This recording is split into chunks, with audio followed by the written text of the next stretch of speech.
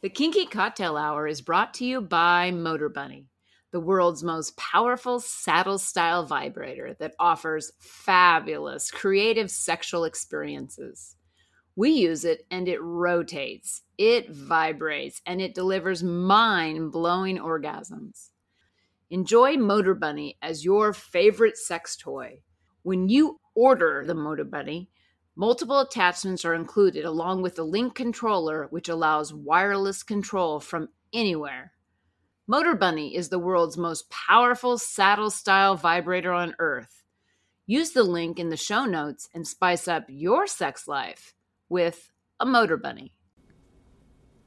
You're listening to Kinky Cocktail Hour, a conversation between adults about sex-forward relationships, kinky lifestyles, and frank communication.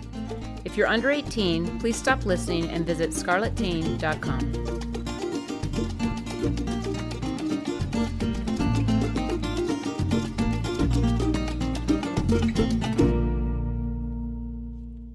I'm Lady Petra. My pronouns are she, her, and hers.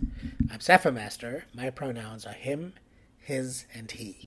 And this is Kinky Cocktail Hour. Cheers! Cheers! So what are we drinking? We're drinking a new drink. I'm going to the old Boston Guide, Bartender's Guide, to look up drinks now. Okay. Old school. This is called a Headless Horseman. Okay. So, because we're moving, I'm also trying to use up alcohol that has little bits in it left. Yeah. So we have a vodka that we needed to use up. So it's 2 parts vodka and then 3 dashes of Angostura bitters. And you could use any kind of bitters, I'm sure, but I think Angostura works best. And then ginger ale to top it off. And then you add an orange slice. Cool. It's a pretty orange color. Yeah. Just vodka and bitters. Yeah, it's amazing how bitters really has all this flavor that Yeah. comes out. You get all the aromatics and... It's a complex bitter Angostura. You know what's neat about this now that I've just had this, because I wasn't sure. I was like, I know it'll taste like vodka and bitters, but, it's a pleasing drink. It's a simple drink, right? But now that we have all those other bitters, because vodka is such a clean liquor, Palate, yeah. it'll take on anything. Right. I think we can try the same drink several different ways, like Yeah. the Sorcener number 1, and then try it with Pichards, which is more star anise type based Yeah. flavor, bitters, and then we have all those other ones in there. Right. And just to see what it tastes like. Yeah, it'll be fun. Yeah. Chapter 20. 20. We're getting close to the end of this book. Yeah. I think there's only 2 more chapters left after this. Yeah. And in this chapter, we learn about her inner thoughts about Gordon's passing. Right. So, just to set the stage, she goes to London. She looks up Dr. Crombie. Mm-hmm. She gets an appointment to see him. Who was the peer, a professional peer of Gordon? Yeah. And so he starts to ask her questions like a psychiatrist would. Mm-hmm. Probing questions. He's a psychiatrist. He's going to probe her. Right. And, she lets fly a lot of stuff. She wanted Gordon to die. Well, she didn't want him to die. She was pleased that he had died. Yeah. And she pretty much told him how Gordon met her, attacked she fessed her. up, everything. She didn't worry about how she appeared to him. She pretty much gave him all the dirty laundry. The blow by blow, right. I thought an interesting aspect of this chapter was her conversation with the woman whose party she went to. Yeah, Leonie where she had been raped by Gordon in the courtyard and was, disheveled and kneeled at his feet when she came to the party. And what was funny about that was Gordon had Leonie believing that he was impotent. Yeah, because he didn't want to sleep with her or something. Maybe. Yeah, maybe. Because I think they tried to get it on. There was a comment in an earlier chapter about them trying to get it on, and he used the excuse that he he's was impotent. Yeah. And then she felt sorry for him, and then ever since then they just became social friends. Right. And she never once thought it was because anything to do with her. No. So then that conversation between her and Louisa was just hilarious because she's trying to impress, like majorly, how impotent Gordon was. Yeah, and how sad she was. And how sad she was for her. Louisa shares that it wasn't that way. And For her, no, not at all. Then she went the other way and was trying to prove how virile he Yeah. was.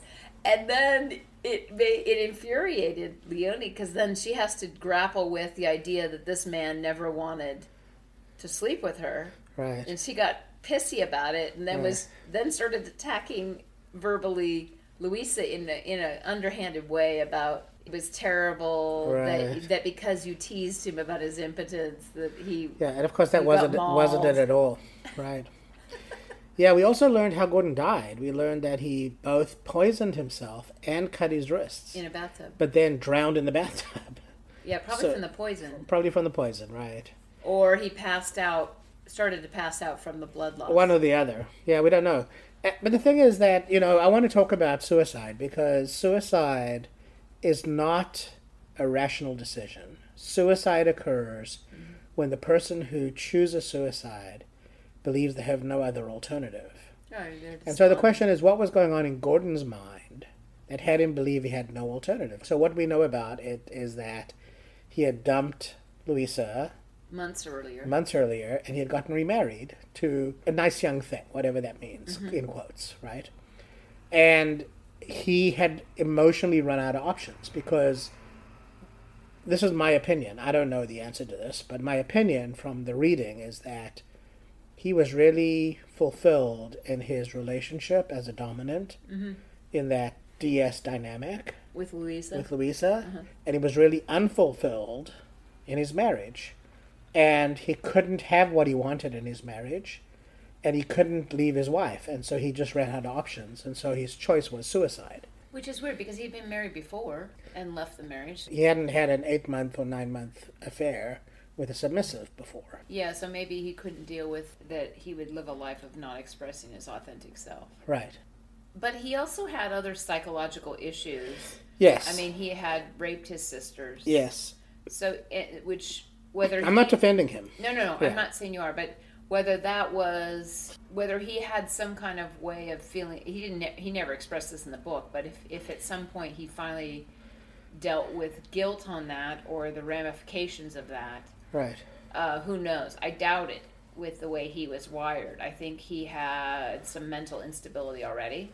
Right. And I'm not saying because he was dominant or playing kick, I'm not trying to label him, but I think he had a lot of erratic behaviors already. And so who knows how much of that played into also the suicide as well as his mental illness. Is what I mean, because when we found out this time in this chapter, he talked about his analyst, who was a much older mentor of him that he sought analysis from, a woman. Sought analysis from, and it was a woman. Yes. Who he's 49 when he killed himself. She was in her 80s. Right. 88 or something like when she died. And the reality is, it was unfortunate, but Crombie thought that if she was around, she could have pulled him out of the depths of his despair. Right, so that's the other aspect of mental illness, of suicide, I should say, that plays, which is it's a function of a mentally ill person to commit suicide. Well, and you think about it, he talked about analysis before. At first we thought, because of him being a psychiatrist, we thought he was going back into practice. Right.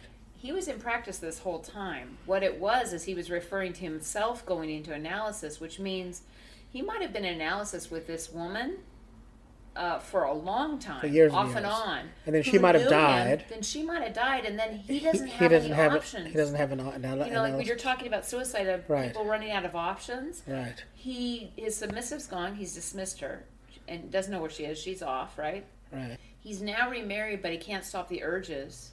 Right. He had talked very seriously about needing to go back into analysis the last couple months of being with Louisa. Yes. And as a result of telling her she was dumping her, that he was going to do that. So I don't even know. I mean, like, there's no indication in the book, but there's another part of me that says, I remember him saying, you can't be here if I go into, it just won't work if I go to analysis. Well, this woman was part of his life for a long period of time for analysis. What if there was another dynamic? Because there's a 40-year difference there, but what if there was a motherly patient dynamic? Maybe there was a dynamic there that he fell into. Speculating. I don't know. I'm speculating. Yeah, I don't know. It occurs to me that his relationship with Louisa was the closest he got to his authentic self-expression as a sexual creature, and it encouraged him to reconsider his behavior through his life, for example, raping his sisters. Mm-hmm. And he was really like conflicted by that, so he kicked her out, right? Because he had to confront who he really was. Mm-hmm. And he kicked her out, and then he tried to marry down, let's say, which is to say somebody who isn't a submissive, to sort of like legitimize his experience of being married. And after that experience with Louisa, he discovered he can't do that. So now he can't talk to his analyst because she's dead, his longtime analyst, and he can't be married. And so he runs out of options, so he commits suicide, and he chooses to, like, he made sure he was going to die. He took poison, and he cut his wrists, and he, like, put his head in a bathtub, right? So he was definitely done. Yeah, and this is a very hot topic for me, probably for you too, but for me, in the sense that I've dealt with it twice, suicide attempts twice, and suicide attempts, I'll say, are often, there could be mistakes. I'm not asking people to become perfect at suicide. I'm not at all judging that. But a lot of times, certain methods are chosen because it's a call for help, because there isn't 100% certainty of completion, if you will. And then suicide itself, when someone does commit suicide and actually gets to completion, for the living, it's such a I get that someone is mentally ill, and I'm not trying to judge. It's just an experience I've had since I've been through it several times. Selfish act. Yeah. And I guess because the person is in their own head, it's naturally going to be that way. Absolutely. So I'm not faulting the person for that. I'm just saying that it leaves the living with a lot of questions. Yeah, well, they've reached the end of the rope as far as they're concerned. And feel like they can't talk to anyone. They have no options. Like that's why suicide is the only option, because they have no other options. I know. Right? But you're right. It leaves the survivors with a lot of unanswered questions. And see, the difference is that very often the survivors aren't mentally ill, but the person who committed suicide was mentally ill. And so it's hard because the survivors don't have answers. I was really impacted by the suicide of Anthony Bourdain. Yeah. For example. Yeah. I identified with him on 1,000 levels as a chef, as a traveler, as a explorer of the world, as a liberal sort of spokesperson for freedom. Right. I had a lot of personal identity wrapped up in him, and one of the reasons was because after my divorce, I watched like all of his everything, like 10 years of his stuff, and I got really wrapped up in it, right? Yeah. And so when he committed suicide, it really impacted me in a way that was completely unexpected, and I'm not even related to him in any way. Right. But it just shocked me that somebody who had all of that going for him, he was a celebrity, he had a great TV show, super popular, he was a world traveler, he had friends all over the world, close friends, he had deep, meaningful relationships with dozens and dozens of people that you saw in that stuff, and yet he still got to a place where he had no other options. He left behind a young daughter, a loving partner. Yeah. And he made that choice because he had no other options in his mind. And see, that's the thing that nobody who interacts with suicide can understand. So I personally haven't liked Gordon through this entire book. I've liked him less and less as the book's gone on. Right. And when I see that he's committed suicide, that's how he died, I get that he was mentally ill the whole time. Like, I get it. Yeah. Right? And so my judgment of him is now tempered by my understanding that this was a mentally ill person. I totally agree with you, because I have dealt with close people who have attempted. And I had an inkling prior to, behavioral-wise, there might have been some psychiatric issues there. that really wouldn't be evident to most people, but I lived with this person day in, day out. And over the years, just saw dependency behaviors that I thought were not normal. So when this happened, although completely unexpected, completely, like way out of left field, and the rationale of some of the choices made at the timing and stuff were weird, but you have to know that it's going from that person's perspective. You can't make meaning for yourself. It's out of their meaning that they're making this. And then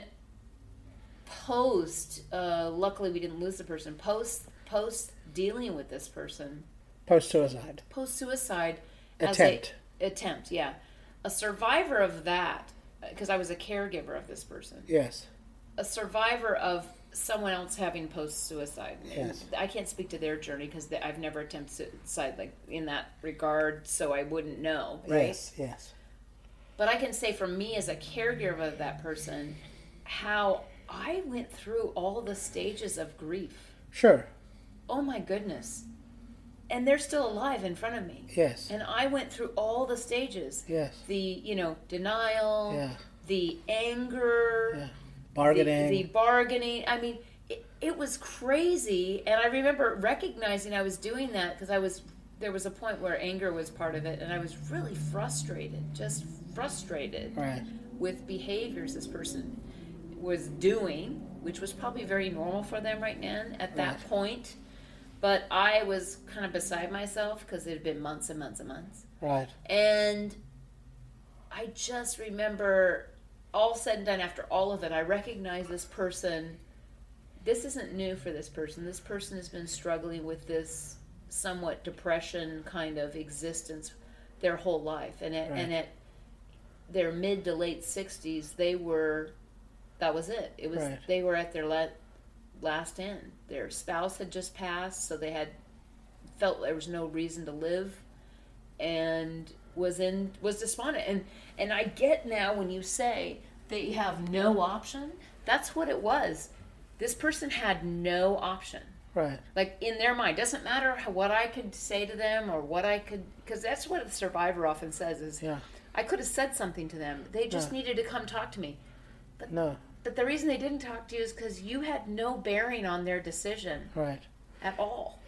Yeah, it's a function of mental illness, and it leaves the survivors with tons of questions and concerns. And it's, here she is discovering years later, and she's still like unresolved. She's incomplete in that relationship, right? Right. And see, that's the thing. That's why she rushed to London. Yeah, she wanted to get complete, and it's going to be hard for her to get complete because he's dead, right? And the people who she's reaching out to don't have great insight. Mm-mm. The psychiatrist. You find out Crombie's way more of a surface person. Well, he didn't really know Gordon. Well, Gordon made it sound like they were good friends. Yeah, he did. And that's kind of disturbing too, because he was bolstering his relationships. Meanwhile, he's tormented, which makes me think back, and I'm just speculating. But when he dismissed Louisa and said, "I have a sweet thing coming," he may not have. He may not have. He may have. He may have just been bolstering. Yeah, I don't know. I'm not sure that this chapter resolves anything for me for Gordon. What I get is he was a tormented, mentally ill individual. And I'm certainly reading the book from the point of view of her. I'm interested in her experience as a submissive and what her experience... Because, now she's in a marriage where she's not having that experience. Well, even while she's talking to Crombie, when she makes note of entering his office for the first time... Yeah. She makes note of exactly how he looked. I mean, down to the veins on his nose and things, right? The way he's dressed. And I'm now really recalling earlier in the book when she first met Gordon, she did the one up, down kind of thing. Took him in, yeah.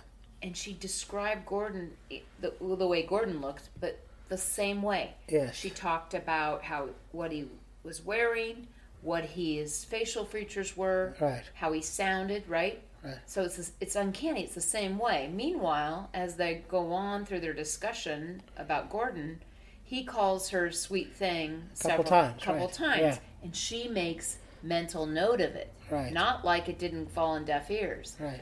And he inquires in kind of an inquisitive way, which leads her to feel the dominance, like where he positions himself in the room. He walks from one corner of the room and stands kind of over a windowsill over her, and then he goes back to the couch and looks right at her. Right. And there's some body language going on there, and then he makes some statements about how, in reference to when she shares about how Gordon takes her sometimes, she doesn't have time to even take her clothes off. He just takes her on the floor.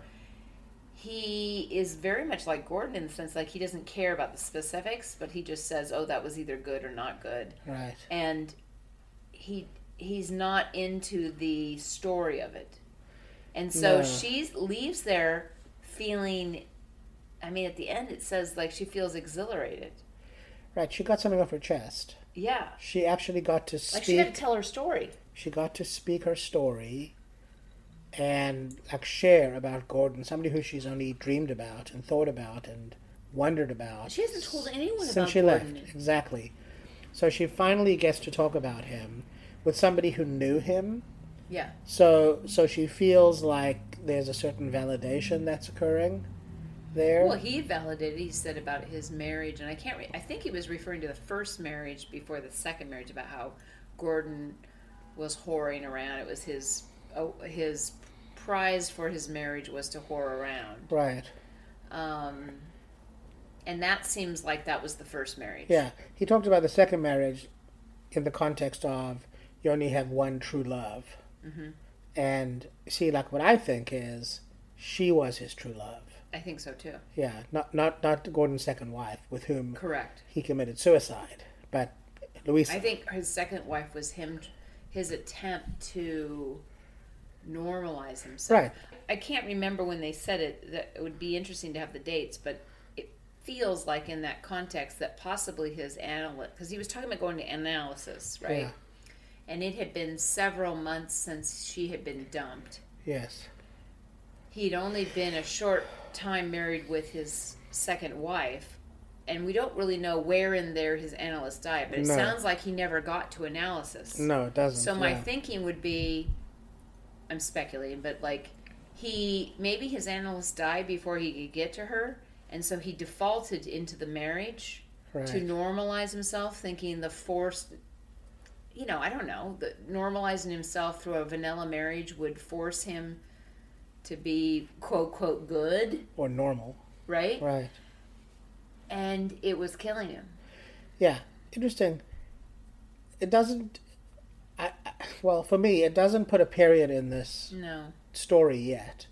There's more to hear from her. We've got a couple more chapters to learn about what she concluded out of this. But, the highlight of the chapter is really the understanding that after dumping her, Gordon got married, and then out of that marriage committed suicide. And that is the sort of chronology that she didn't understand. So she got that. Mm-hmm. So there was a statement or a conversation she had with Crombie about, it's good that he's dead because now she knows he's dead and knows where he is. Yeah. It kind of gets closure on that. That was a funny statement. They played on words there. Yeah. So we'll see. I mean, there's still more to come. Maybe. Yeah. They could leave us hanging. Yeah. But yes. And this was probably the longest chapter in the whole book. It probably was, right? Because it went on page after page. I mean, Kindle page, but I'm just saying, I was laughing because I kept thinking it was going to end and leave me hanging, and it kept on and on and on. So as we get close to the end of this book, we start to get ready for our next book.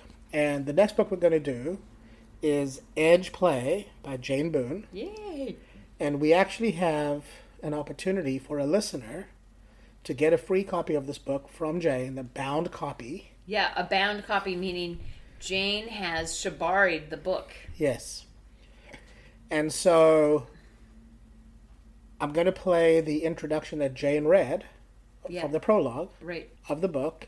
And if you want a copy, if you're a listener and you hear this and you want a copy, the first person to respond will get a free copy of the book. Awesome. This is the prologue to Edgeplay by Jane Boone. Rubini saw the correction coming. So did Schiff. Burry made bets that earned $1 billion. I wish I'd possessed their foresight. I spoke in hushed tones about my concerns to my boss. I nudged the analyst to dig a little deeper, but I was no Cassandra with the gift of prophecy. I heeded the big, swinging dicks who said everything was normal. So when the markets crashed, I was stunned, and then I was crushed. The beating was devastating. My group was at the epicenter of the financial crisis and the massive correction that followed. If only Xanax had been enough, but something stronger was required. In the dungeon, there was a different kind of correction. Between the whips and the paddles, the ropes and the chains, I was meting out punishment instead of taking it. The very men who had caused the crisis, those same big, swinging dicks, the bankers and their lawyers, were suddenly naked in my presence and paying dearly for the privilege. They begged me for mercy, their cocks hard and their faces filled with need. I warmed to their howls and thrilled to their grunts. Male privilege came disguised as sexual submission, and I wanted to hurt them all, selling misery along with orgasms. And that's how the book begins. That's it for today. If you're interested in kinky relationship coaching, online domination, or if you'd like to sponsor the pod to keep it going, please visit our Patreon website at Lady Petra Playground. You can reach me via email at ladypetraplayground@gmail.com. Our music is composed and performed by Roger Ferguson, who can be found at rogerfergusonmusic.com. Till next time, cheers!